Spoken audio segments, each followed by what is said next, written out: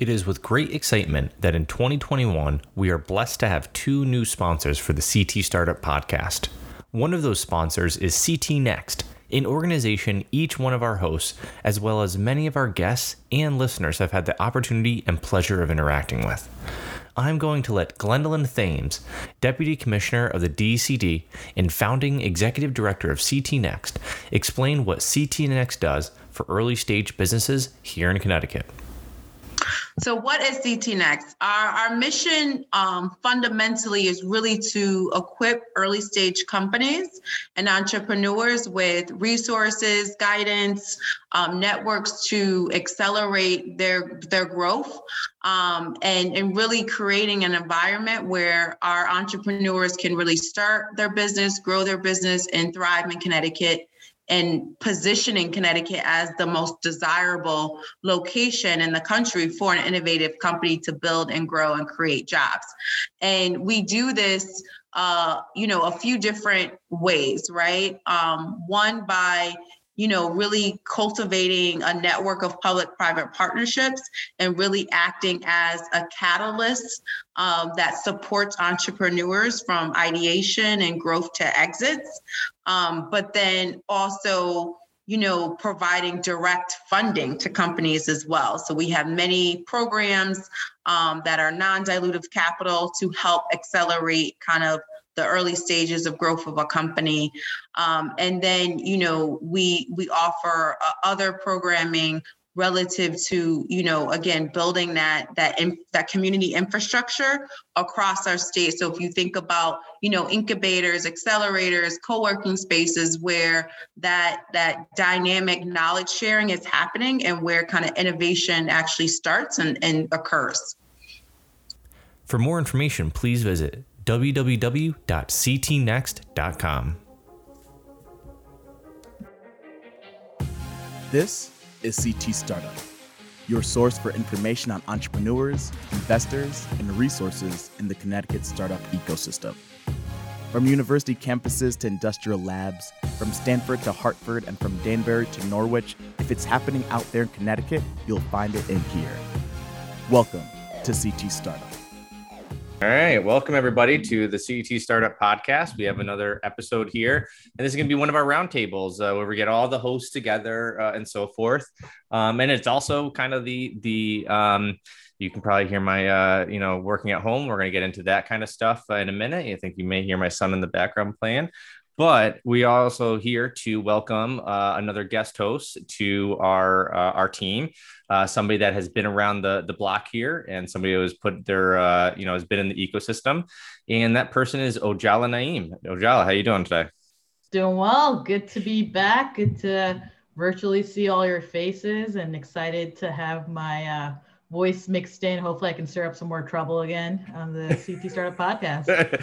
You always do. And to stir trouble up with, we have Dave and Chris here as well. So Eric, I have a point of order. I think Ojala from an old podcast still owes us a sample of her beatboxing skills. Oh, I definitely remember that. And yes, 100%. And you've had a year to practice. I am now Ojala Naeem Corporate America. I don't know if I could be putting out my beatboxing skills. No, I'm just kidding. I'd be more than glad to do it now, more so than before. I was going to say that maybe we need to save that for like a special episode. We'll put on a Patreon or something. I have no words. Yeah. Well, honestly, Chris, we were going to be redoing the intro and everything like that. We'll loop in her beatboxing. How about that? Oh, fantastic. Who needs stock music? Yeah, exactly. When we have beatboxing. No pressure. Yeah. So I guess to kind of start it off, I mean, we're recording this. We are, I was going to say mid-April. We're not even at tax day yet. We're, beginning of April, things are kind of reopening. I think most of us have gotten a shot, or one of them at least. So how is everybody feeling about kind of the reopening of the world at this point? I mean, I'm ready for it. I'm ready. I've been ready. Like, I'm an extrovert. Not having the world open has just been the worst thing ever. But I've definitely noticed, I was in downtown Hartford today getting my shot, and it's like, oh wow, people are out. People still wearing masks. People still practicing social distancing for the most part, but it does feel like things are picking up, like people are getting back to normal. And I, for one, cannot wait to be in a crowd of thousands of smelly people again, just going. So, for me, this is it's been a long year, but on the business side of things too, as a marketing professional, I'm noticing a lot more people are like, hey, we're back. We need to get the word out. We need to let people know that we're back. And it seems like things are picking up in a lot of ways. Chris, I'm not sure I'm ready for the tens of thousands of people, but if you are, you should head over to the Rangers baseball stadium in Texas, because what I saw from opening day was made me kind of made my skin crawl a little. I was like, oh my God, so many people. Like, I'm almost there. Let me put it like that. I got my first shot. I need to get my second shot. Once I got that second shot, I'll feel a lot more cool about it. I definitely feel comfortable. It's just going to be weird, right? Like after spending a whole year, I was just talking to a friend earlier today, and last we saw each other was December of 2019. It does feel like yesterday, but also we're in 2021. And I was like, oh my God, like we've had so much time pass without like massive gatherings that I'm pretty sure the next time I'm around a lot of people, I'll probably have a little bit of a panic attack. Not because I'm worried, especially after being vaccinated, but probably just because I'm like, oh my God, people, like, what do I do? I get it. I'm a little bit of the opposite of Chris in some ways. And I'm a natural introvert, and I also like not having a commute. And so I'm sort of one of those people who's been thinking, can they make me come back? And then I got more belligerent about it, and I was like, come at me, bro. And but this, so far, we've talked about reopening the office, and I do see myself going back, but I don't think I'll ever go back full time. I see myself working from home, a little bit more often than I used to. That feels like that's a consensus. I joke around that after I left Reset, I went to the dark side in corporate America, but it's the best dark side I've ever seen. So at Travelers, that's a lot of the conversations I have with my colleagues is I don't think anyone actually wants to go back 5 days a week, but we all miss like just seeing someone in the hallway and having our random conversations and not needing to schedule a Zoom call just to say, hey, what's up? What's going on? How are you doing? So I think some balance will be pretty nice. Yeah. And I think also what happened was that people just realized that you don't lose the productivity. There's other, there's bad sides to always, kind of being on and so forth, but people can still work from home, a few days a week and, come in for those kind of those brainstorm sessions. I will have to say I'm definitely craving like a good whiteboard session and, be in the room and kind of get people kind of amped and kind of that energy. But other than that, for the most part, I don't need to be in and around people and so forth. So I miss people. I miss people so bad. No, I definitely miss them. And the thing is, I guess I've still been around people this time. I still had to go to schools and, I will have to say is that from a business perspective, I think a lot of people, their business assumptions changed or they're trying to rethink their something, the way they're going about business. Chris, I agree that there's people that's like kind of they're ready to come back or they're kind of roaring to come back. I've even talked to some restaurateurs that are like, I may be interested in doing something else or doing another location. And so it's I was like, that was surprising to me. And also, so again, when it comes to people changing the way they approach their work, 100%, some things are going to change. But I don't think anybody really wants to be on this many Zoom calls. So like, that's not going to stick around. Right. Yeah. It's all about the evolving model. Well, Dave was making fun of my headphones and I'm just like, I need good headphones now. I don't care if they have lights. They're cool. The lights are cool. Well, I got to say, I tend to think that video Chris is the right amount of Chris, like in-person Chris can be a lot. No Chris can be a little too little. We might have found the Goldilocks of Chris. Well, it's actually a really interesting point though, because, some people you want to see more of, some people you don't necessarily need to see that much of. Right. And, for me, most of my working life has been working from home and I've had offices and, if you remember like a year ago, I was going to be opening a whole office space and, co-working space and that just didn't happen. Right. Cause COVID, but, it's interesting because for me, I've realized, how out of balance my life became because I can work from home all the time. And I think a lot of people can. But when you also don't have that option to then go out to the bar, go out and meet friends, go out and sit down for a nice dinner, not have it feel a little like, sketchy. That's where this work-life balance comes from. And I think for a lot of people who had to go in to an office 5 days a week, they're realizing how much better the balance can be for them, right? Like all of a sudden it's like, oh, I can do my job and also, be home with my dog or my kids all day, or, I can get things done on my lunch break, like doing the laundry instead of sitting there for half an hour because it's mandated that I have to take a half an hour lunch break. So, I think if anything, what we've seen is like a lot of people are reevaluating what the work-life balance should be.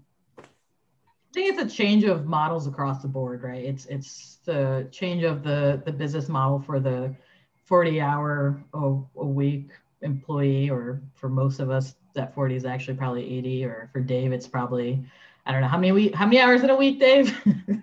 That's probably his work week, right? Infinite. Yeah, there you go. Definitely longer hours in some ways, but then you're saving on the commute time. So you're like, all right, it all adds up. But I think business models in general, it's just been so fascinating to see like what has worked well during COVID, like the things that you thought might not do so well are doing better. And I think what it's really pushing people to do is think about what is it at the end of the day that consumers want, right? Regardless of what industry you're in, what you're selling, what is it that your consumer wants, and how can you make sure you're selling it so they come regardless of pandemic, regardless of what the world looks like. I know in this in later podcasts, as we highlight some of the stuff happening in Hartford, we'll be talking a lot about food.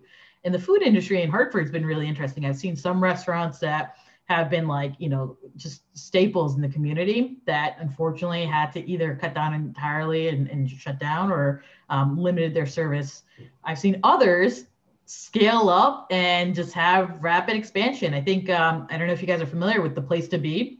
Started in Hartford in the South End. It's an amazing brunch spot. It's basically like every Instagrammer's like dream. They do the coolest like brunch foods and milkshakes, and they have like cocktails that are served in like miniature bathtubs with rubber duckies floating in them, and like really, really great stuff. And it's been around for years and years. And it's kind of been this like nice hidden gem, and then got more popular as people started taking more pictures there. And in the last year, they have opened up 2 new locations, one in downtown Hartford where Spectra used to be. And then they're opening up the second one in West Hartford Center or Bishop's Corner, West Hartford Center, that one.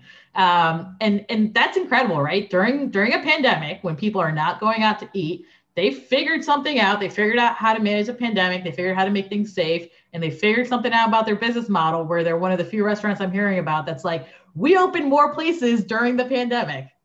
So it's really, to me, like the businesses that have been successful during the pandemic are the ones that have said, okay, great. Like the world is changing. What our customers want is changing. How do we shift ourselves to really serve them? Right. That's where the success has come. No, I was going to say, so Dave, I know you've mentioned on our first kind of podcast coming back is that you've been seeing a lot more business entities forming and people kind of hopping back into kind of like the field. And Ojala, you had mentioned that your mother took the dive and wants to feel the pain of entrepreneurship, even maybe on a small scale. So I guess kind of Dave and then Ojala, I would love to hear kind of like how your mom, kind of hopped into it. But talk about like, who are you seeing again now? Are people still opening up more businesses, or is it still slowing down, or what? Yeah, so there's a growth cycle to entrepreneurship, and we're definitely seeing a ton of them right now. A lot out of universities, a lot of people who left jobs to decide that now is the time to pursue an idea. The problem is that it's not an instant business, like say a restaurant where one day it opens and then it's open. An entrepreneur, a lot of them are developing ideas, and they're at the beginning of a year-long or multi-year-long cycle before they can get those ideas to a market or to whatever the next stage is, to financing, et cetera. So it's great. I mean, I'm still seeing a lot of companies. I'm seeing a lot of activity. I've been interested in a few new companies that I hope to discuss further on the podcast at some point. I don't have permission to talk about them now, but I think that they're really exciting and really cool for the area. And so it's really, it's a great time for that. And I think with summer coming, the weather getting better, everybody's more excited generally. And so, and they have more energy and they can't wait to get out of the house and do stuff. And so, I mean, this is good. This is always one of my favorite times of year. I think that this year it's probably especially more so. Well, and one thing just to piggyback off of that, one of my friends started a bagel business of all things up in Boston. He was a chef for Cirque du Soleil. So he was a traveling chef for a production company. And, basically they told him, you're out of a job and we're not even buying your ticket home. Like you're on your own. Like he was in San Diego. He lives in Boston. And he was like, I don't know what the hell to do. I can't go, I'm a chef. I can't just go get another job at a restaurant because nobody's hiring. So, he collected unemployment. He's living at home and he's just like bored. He just starts making bagels. And all of a sudden people are like, I would like to buy some bagels from you. And now, his business has gone from, just slinging a few bagels here and there. It's like, it's a full-time job for him. And he's looking up at opening up a shop. And it really just, because, takeout food is one of those few things that could still be done. And he just happens to like bagels and does them well. And it wasn't even necessarily this whole concept of I'm going to start a business. It was just like, I'm bored. I need to do something. Oh, I'm really good at this. Oh, someone wants to pay me for this. And, I think a lot of business, certainly not all of them, but a lot of businesses, new ones kind of were born out of this. I got nothing better to do, so I should do something with my time and maybe someone will pay me money for it. And Chris, I think you made a really good subtle point there that people may not catch, but it's not just the fact they had the time, it's the fact that they had the money. Yes. Right? It's the fact that they got the unemployment checks with the extra bit of cash that gave them the space to develop the new idea and something. I'm just seeing that a lot, which is why I'm highlighting it, which is people have said to me, yeah, I got laid off from my job and I was going to explore this idea, but with the extra government funds, I had a little bit of extra space, a little bit of extra time to develop that next project. And I think that is a really good point there, Dave, because, a lot of people also, think, the rent and mortgage moratoriums, right? People are getting, especially at the beginning, they're getting $600 a week from unemployment. So whatever they were due plus an extra $600, for a lot of people, all of a sudden all your bills went away for a few months and you're getting, extra money on top of it. And again, that certainly isn't true for everybody, but for a lot of people, all of a sudden they had money and you couldn't even go out and spend it. For me, I go to festivals, I'll spend $2-3 grand at a festival. I haven't been able to go to a festival in a year and a half. I have money just sitting there all confused. Like, what do I do? Those are good points. I do think, that's part of why it was a stimulus, right? It's like you want to make sure that there's money floating in the economy, that not everything is just at a standstill. And when people have money, they're going to want to spend it, right? It's hard to say, oh, I'm just going to save every penny and not do anything with it. I mean, I know my online shopping habits the first 6 months of the pandemic were absolutely insane. I think I had more boxes in my apartment than I had stuff to put boxes in at some point. But it's going to be interesting to see, 6 months, 9 months down the road as some of those rent moratoriums go away. Like, it's not that like all that, time that people didn't pay rent is just going to go away. They're going to owe that. They're going to need to figure out how to pay it. I think, the going back to work and just stimulus in general will be less, I guess, fruitful as it might have been earlier on. So I think we're going to see some pretty significant impacts, especially when it comes to housing. Like, I think housing it's a scary place right now. You're going to see a lot of foreclosures hit the market pretty rapidly. You're going to see a lot of challenges with lawsuits on, back pay, like rent that hasn't been paid and all that. So that'll be interesting. But I going back to your point, Chris, like, people didn't have anything to do, so they decided, all right, let's figure something out and do something with our time. It's a little bit of how my mom started her business. She's always had a really great eye for Pakistani, South Asian fashion. When I got married and had my, what felt like a month-long wedding, none of my attires for that would have been doable or possible without her making a trip to Pakistan with me and helping me, find the right type of outfit for every occasion. And she just always really enjoyed doing it. So she's like, hey, you know what? It's really hard to buy clothes here in Connecticut or just in the United States in general. You can't go to Walmart and buy a dress. You can't go to Macy's and buy a dress. It doesn't matter what the place you're going. You can't go and buy a South Asian dress. There's like hubs of area. You could go to New York, you could go to New Jersey, you could go to Toronto. And so she said, maybe I'll start some sort of business, at least locally, where I have a stock and people here can start looking at it, and let's test it out. Let's see how it goes. Let's see if there's demand for it. And she had the time. She's at home. And not only was she at home, my 16-year-old sister was at home doing school remote, and being a, true to Gen Z fashion, on TikTok, on Instagram, on all the kind of cool things. She's been managing all the social media stuff for my mom. So, which I think is great experience for her, right? Like at 16, trying to understand like how a business works. How do you do promotions? Like she just yesterday was talking to some famous influencer and was like setting up a deal to say, hey, do you want to promote my mom's brand? And like, we'll send you something. And that's pretty incredible. And so I think she's had some extra hands on deck to help her really get that business online, which is something that she maybe would have struggled with on her own, especially if my sister had not been home or had that time. But I think that did come from there's a need, there's a demand for it, but also you've got time and you might as well try something new while you're sitting at home. Otherwise, I don't know what my mom would have done. I mean, like it gets boring, right? Sitting at home, you kind of run out of shows. I know that my parents binge watched something that was like, it was like some series that was 10 seasons long and like 40 episodes a season or something. And like, spent a month binge watching it. Said, all right, what's next? So I think there's just a lot of energy, and I'm really glad my mom and sister were able to put it in a positive direction. And I think we've seen a lot of businesses, like I'm hearing every day about new interesting ideas popping up. Again, trying to fill a need that existed during the pandemic. And I'm really curious to see how they're going to grow post-pandemic, or whatever the post-pandemic world ever looks like. Yeah.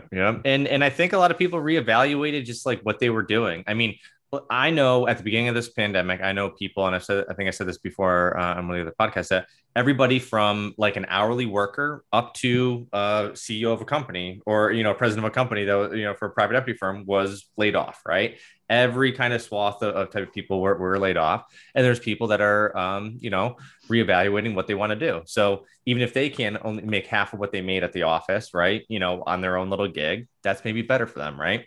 So I think that's, again, we're going to see the trends of how it all settles out in terms of the stimulus and how it affected people, and how many people are actually still kind of in the dark and we don't know what the true value or kind of the issues that they're facing financially. But at the end of the day, I think that this is kind of real. Having people reevaluate what they're doing for work, and kind of like on that thread of work is that, I don't know about you, but I have a sense that there's a lot of hiring going on right now. There's a lot. It's like, hiring is becoming even like harder to do. People and Ojala, you kind of mentioned that you just hired somebody from Texas and, on your team, right? So, hiring practices or changes. So I guess Dave and Ojala, I know from a corporate side, you're seeing something. And I know Chris and I could probably talk about from like from the kind of the startup side, but kind of what are you guys seeing in kind of from the hiring standpoint of things? All me, Dave. All right. It's interesting, right? So putting a Connecticut lens on it. Connecticut has always been situated as a state where you've got talent because you've got certain industries here, right? You've got the insurance industries up in the Hartford area. You've got the manufacturing and aerospace, which we're seeing some of that, run away, but still very strong in the Hartford area. You go down south, you've got some financial services as big hubs, and the tech companies are scattered about. They're where their customers are, and that's what has traditionally kept the talent in the area. Connecticut's always struggled to retain talent because they've always been like, well, our talent wants to go work for all these cool startups, so they're going to go to Boston, they're going to go to New York City, they're going to go to Silicon Valley. The shift we're seeing now is no one needs to be in person. So you can literally work from anywhere you want. I've know people who are literally traveling the world, spending a month in a different place because they can work remotely. And they literally do not own a property. They don't rent a property. It's just travel as you go. And then there's other people that are saying, I like so many of my friends in New York City, because I went to undergrad there, like, I don't want to live in the city anymore. Like, this is terrible. When a lockdown happens, I literally can't go anywhere. It's also just very scary being that close proximity to so many people. And so you've seen the like move into places like Connecticut. Like, the Connecticut housing market is out of control. Nothing stays on the market for more than a couple of days. Just went through a house hunting process myself, and it was chaos and madness and scary, but like, that's the world we're in right now. So I think this is a good opportunity for Connecticut to be able to bring people in, right? Not necessarily talent, but people into Connecticut because they can live here and work anywhere else. The flip side of that is you can live anywhere and work anywhere, right? And so from a corporate perspective, while we have the ability to say, hey, it's easier because we can work remotely to hire someone from the West Coast or from Texas or from wherever really in the world. At the same time, we're now competing, right? Even the talent we have in Connecticut could potentially go work for a New York company or a Boston company or a Silicon Valley company. So this is a great opportunity for the state to really strengthen their value proposition as to why people should come live here. But I don't think it's tied to jobs anymore. Yeah, I think everything Ojala said is spot on. And just to give you a specific example on our end, I mean, listen, the legal industry is the last industry to change for anything. I think most of the people with the legal industry watched Mad Men and they thought it was a historical documentary of what happened yesterday. I mean, it's really, we are not quick to adapt. And the law is always running 10, 20 years behind the times anyways. But already we're seeing law firms hire people from out of state. We see large firms in New York and Boston and San Francisco and other major cities hiring attorneys all across the country. And they say, listen, you can work from home and you work for us. And that's a huge shift for our profession. I mean, we've all been super local. And it makes you wonder first of all, how this affects the industry. I mean, are we always going to be super local? Is it now everybody's is this going to lead to more firm consolidation as everybody works for larger and larger firms? What does it mean for smaller services and so on? Also, is this a trend? Is this going to be a permanent change in culture? I mean, a lot of attorneys I know worry about training for junior attorneys. Can it be something that you do remotely and do it effectively? Is our type of business culture changing in such a way we're all going to have to deal with it? And I think for at least a while, the answer is yes. And I always applaud innovation. It's part of my job, and I applaud it in any industry. It is a little bit unusual to see innovation in my industry, and everybody's trying to feel the way around it. And I can you can see it in other places too. I mean, I got to admit, since I've been seeing this happening, I've had the thought of I could do this podcast from Hawaii, and I could live there and have a Connecticut, and have a Connecticut firm. But you already live in Mass. Like, come on, you're already not in Connecticut. Dave, this is called the CT Startup Podcast. When I found out about that, I was like, "Are you serious? Hold on, what?" Wow. Did Chris put you up to this? No. But actually, I think that's one of the things I kind of I'm thinking about there is like, okay, what if Connecticut becomes in a sense the work from home state? We have this big issue with infrastructure, right? It kind of sucks getting around Connecticut. It's getting better. They're doing construction and all that. But I don't know, Chris. Have you been to LA? It takes me 45 minutes to get anywhere in Connecticut. I have no problem getting around from Connecticut. I don't know what you're talking. Yeah, I have not been to LA, okay. But I've heard stories. Chris must be walking. Chris is definitely just trying to walk everywhere, and that's why he has a hard time. Because honest to God, I'm sick and tired of hearing you can't get anywhere in Connecticut. That is such BS. Like, you clearly have not lived anywhere outside of Connecticut. Take a bus. You can't get around. Take a bus somewhere. Take a bus. Take the fast. We got fast track. We've got fast track. We've got a great service on trains. Ubers are still a thing. It's getting better. Chris. It's getting better. 100,000%. Totally. But we don't have the public transportation system that we used to, for sure. We used to have a much better public and carriages. Trolleys. Hartford used to have trolleys everywhere, which is kind of cool. I thought, let's say we bring back trolleys. And I think, you know what? You have a very good point. I'm not even going to argue too much on the point. You have a good point. You weren't even alive during all of that. I love trolleys. I love trolleys. He went to a trolley museum and was like, oh my God, West Haven. There's a trolley museum in West Haven. It's amazing. Okay. I know all about it. Okay. Yeah. I like trains and trolleys. Well, first of all, we have an infrastructure bill coming. The fact that the Boring Company is doing $1 million a mile to do that kind of stuff, right? Like, give it 10, 15 years and we'll have all the, all that stuff. So, but I just like the idea though that, like, okay, we're a lot of white collar workers, certainly not all of them, right? But we live between these two huge, massive world-class cities. We're never going to have a world-class city of that scale here, but it's cool that, again, I popped up to Boston a couple of weeks ago to see some friends. It's an hour and a half drive. It's not bad. And, New York's 2 hours from central Connecticut. And, my point just being here is, we're changing, the work culture is changing, all that stuff. And now working from home is also, a lot of companies didn't want to do it. They thought productivity would drop.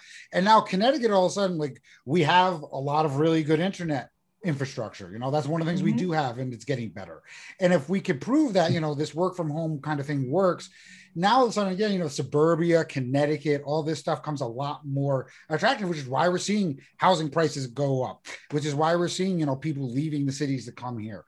I just see it as like Connecticut in a lot of ways seems to have benefited from the pandemic, at least in a business sense.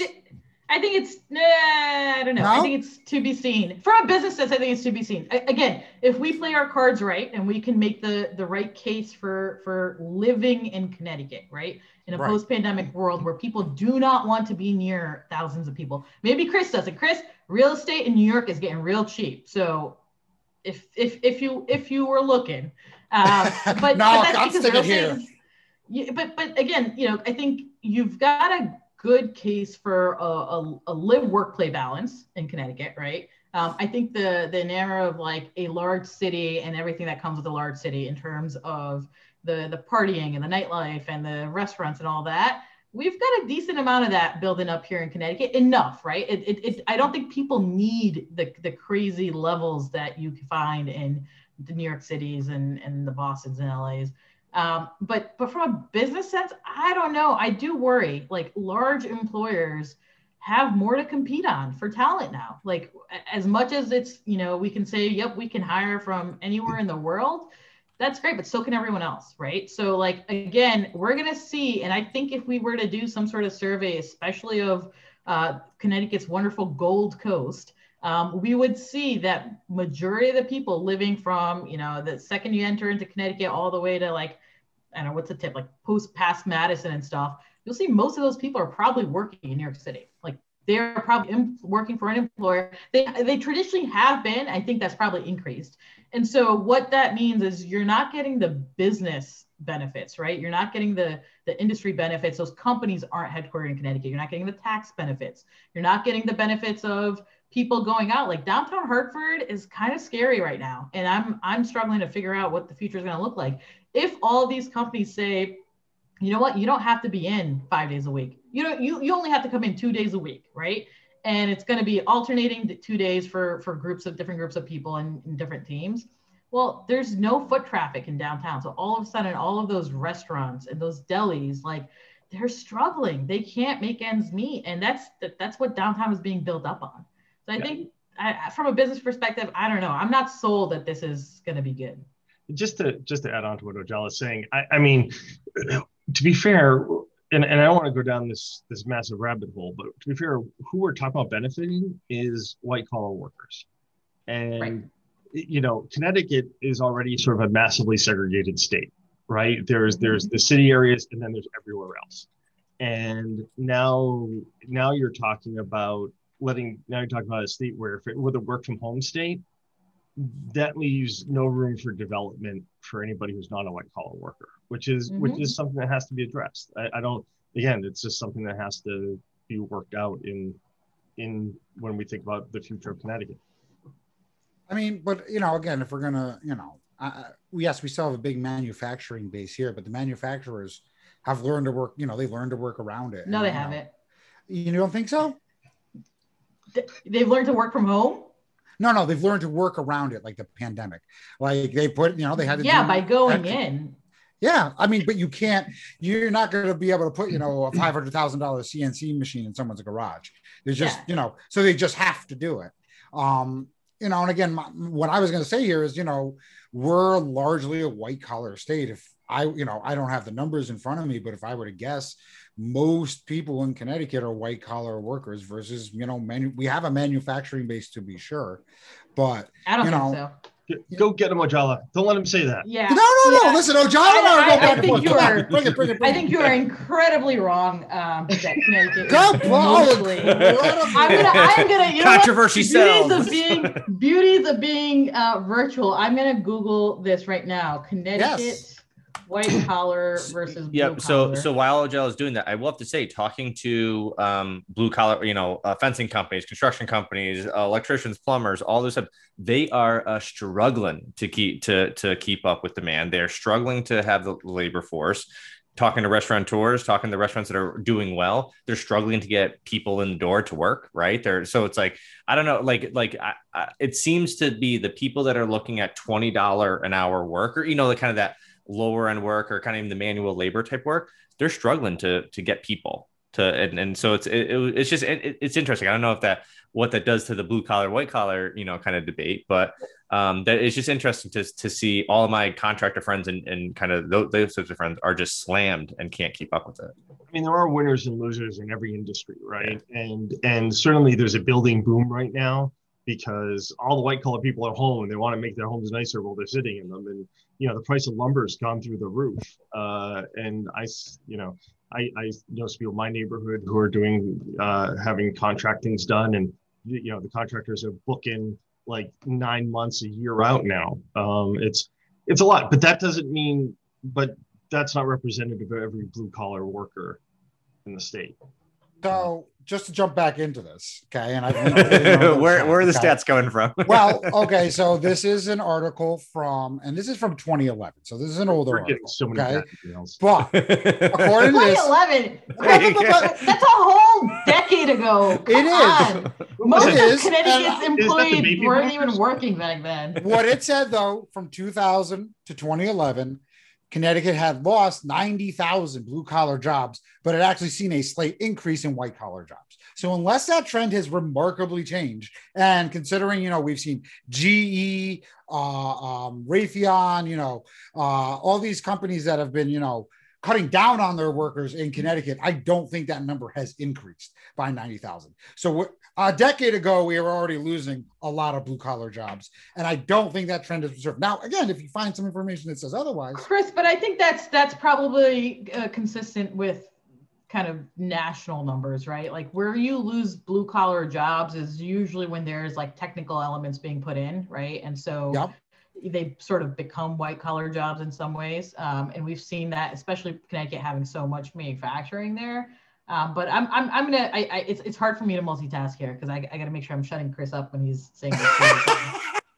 But I will get you that info and that data. I'm going to have to call up David Lehman and be like, hey, tell me what this breakdown is so I can prove Chris wrong. I think my point is I don't think it's that significant of a number. Again, it really depends on where you are, right? When you're looking at this, if you break it down by towns, your suburbs are going to be majority white collar, but like Dave said, we're heavily segregated, right? Our cities and like people living in the cities and where they're working and the different kind of ways that plays in, there's a lot of impact, and that segregation might increase because all of that, like where the types of jobs you have, becoming a work from home state, that requires you to have great internet access. It requires you to have consistency and a place to be able to work from home from, right? People that are working at either minimum wage, like they might not have that, right? Like not. So I think there's a lot of perspective to be put on this. It'd be interesting to maybe get some people from more blue collar backgrounds onto the podcast to say, hey, like what's going on?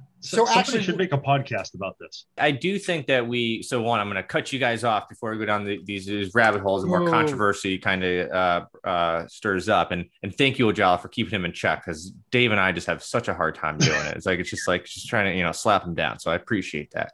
But no, so I think that one of the things that we kind of like, one of the underlying kind of things about this is that what, going forward in the future, what is Connecticut going to be known for? Was it manufacturing? What is it? InsurTech? Is it biotech? Is it this or that? And I think that that's kind of been the idea of what we're trying to do here at CT Startup is kind of uncover kind of what are the growth companies? What is kind of the industry that's going to pop up? How are people going to be able to, kind of live in Connecticut? A lot of the stuff that we're doing around the innovation places is let's make it more fun to live in Connecticut, because we've all heard one comedy routine after another shit on Connecticut and talk about how we're a horrible place to live. And, oh my God, you got to go down to the wrong people, Eric. You got to stop listening to those people. This is 2021. We have something called cancel culture. And you are more than welcome to cancel them. That's true. Listen, I'm here, so that's what I'm saying is that one of those things about, I guess, one of the always things I've heard about Connecticut is that besides the industries, whatever, we have good education here, right? People they want to raise a family here because they get good education. They can be around, it's again, we have access to the bigger cities. So I think I think we should do a roundtable on this on where's Connecticut? Where are we going to position ourselves? Because Northeast has always had a big impact on the country, what we do, how we think, kind of this kind of the hustle kind of culture. And I think that what's happening right now is that we can even kind of stand apart even more. Right. So I don't know. Before we go down the rabbit hole of all these different articles that Chris is going to drum up. Yeah. So, and 100% we got to get David on and a couple other people. So for sure. So yeah, so I don't know. I gotta cut it off. All right. Any other last thoughts, because we're coming up onto to kind of the end of this podcast, this roundtable. Luckily, now that we have Ojala in, we can have more banter and more controversy, because it always sells. I love it. All about that controversy. Yeah, exactly. So I guess it's not controversy. It's Mythbusters. Yeah, you're right. Let me say conflict. Let me say conflict. Right? Isn't that as we found out in the media this year, conflict sells. So we just got to keep it going. I'll just be the insult guy. I'll just throw in the occasional one. Chris, the cat in your background is infinitely more fascinating than you are. How about that? I would agree with that. They're adorable. There's two cats there. There's two. They're adorable. They're absolutely killing it. And those cats are just quietly thinking, get this guy out of the house. Don't want him around. I'm just a can opener to that. Yeah. That's literally, I'm just a can opener. Exactly. So let's kind of put on a lighter note now that everybody's opening up. Kind of vaccines are being brought out to everybody. What are you all kind of interested in doing over the next few weeks as people kind of reopen and everything? What are you guys excited about? Music. I just want to see live music again. That's where I'm at. I also will. I'm not a festival guy like Chris is, but I do miss live music shows. I miss traveling. I miss traveling so much. I desperately want to get on a plane and go somewhere, which I know is not environmentally responsible, but damn it, that's what I want. And I've been getting out on. I started the motorcycle really early this year. I began on the spring. And we got a new touring motorcycle, so I hope my wife and I can just get on that thing and go and not come back for a while. That's pretty fair. Yeah, I miss travel a lot too. I don't think it's gonna happen super quick for me. If I'm thinking the next couple of months, I'm gonna be moving and trying to get a house together. But I do plan on doing a lot of just seeing people outdoors, indoors, wherever they're comfortable. I know my team at Travelers is trying to figure out how we can all get together for a hike or something, because most of us haven't seen each other in over a year, and it's just weird. Bring back the human elements of being people, and less of the robotic virtual on a Zoom meeting and nonstop elements. So I'm looking forward to that. I think that'll be nice. I have to echo all of you. I will say is that I did travel recently. I went down to Florida for a wedding. Very interesting to be on a plane now and so forth. It actually felt pretty comfortable, pretty safe, and that was actually before I got vaccinated. So that was interesting. Eric, you went to Florida during COVID for a wedding. I'm just gonna leave it at that. He's a madman. He's a madman. Can you imagine describing this to somebody from 10 years ago? Just think, no, there was a bunch of us on a dance floor. We're all really close together, but we all got tested afterwards, so it's okay. I think they would completely misinterpret what you were talking about. Oh, I don't know, Dave. For sure. You're like, what were you doing on that dance floor? All right. Well, until next time, Ojala, it was fantastic having you on and slapping Chris down for us. Like I said before, I am always happy to do so. Yeah. And hopefully soon we'll be able to connect at Parkville and try some of their food and go from there. So again, thank you guys for joining, and until next time. Thank you. Thank you. When starting a podcast, one step in the journey is landing a sponsorship. And in 2021, CT Startup is thankful to have two sponsors. One of those sponsors is Connecticut Innovations, or as some people know it, CI, an organization that has been a key player in turning Connecticut into a hub for innovation. In 2020, Bloomberg ranked Connecticut as the fourth most innovative economy in the country. And CI is one of those organizations here in Connecticut that can take credit for that ranking. CI is Connecticut's strategic venture capital arm and is the leading source of financing and ongoing support for innovative growing companies. By offering equity investments, strategic guidance, and introductions to valuable partners, they are enabling promising businesses to thrive. For more information on how Connecticut Innovations can work with your company, please visit their website, www.ctinnovations.com. Thank you for listening to CT Startup. More Connecticut startup news, information, and events can be found at ctstartup.com. The weekly episodes of this podcast can be downloaded from iTunes, Google Play, Stitcher, and ctstartup.com. See you next week.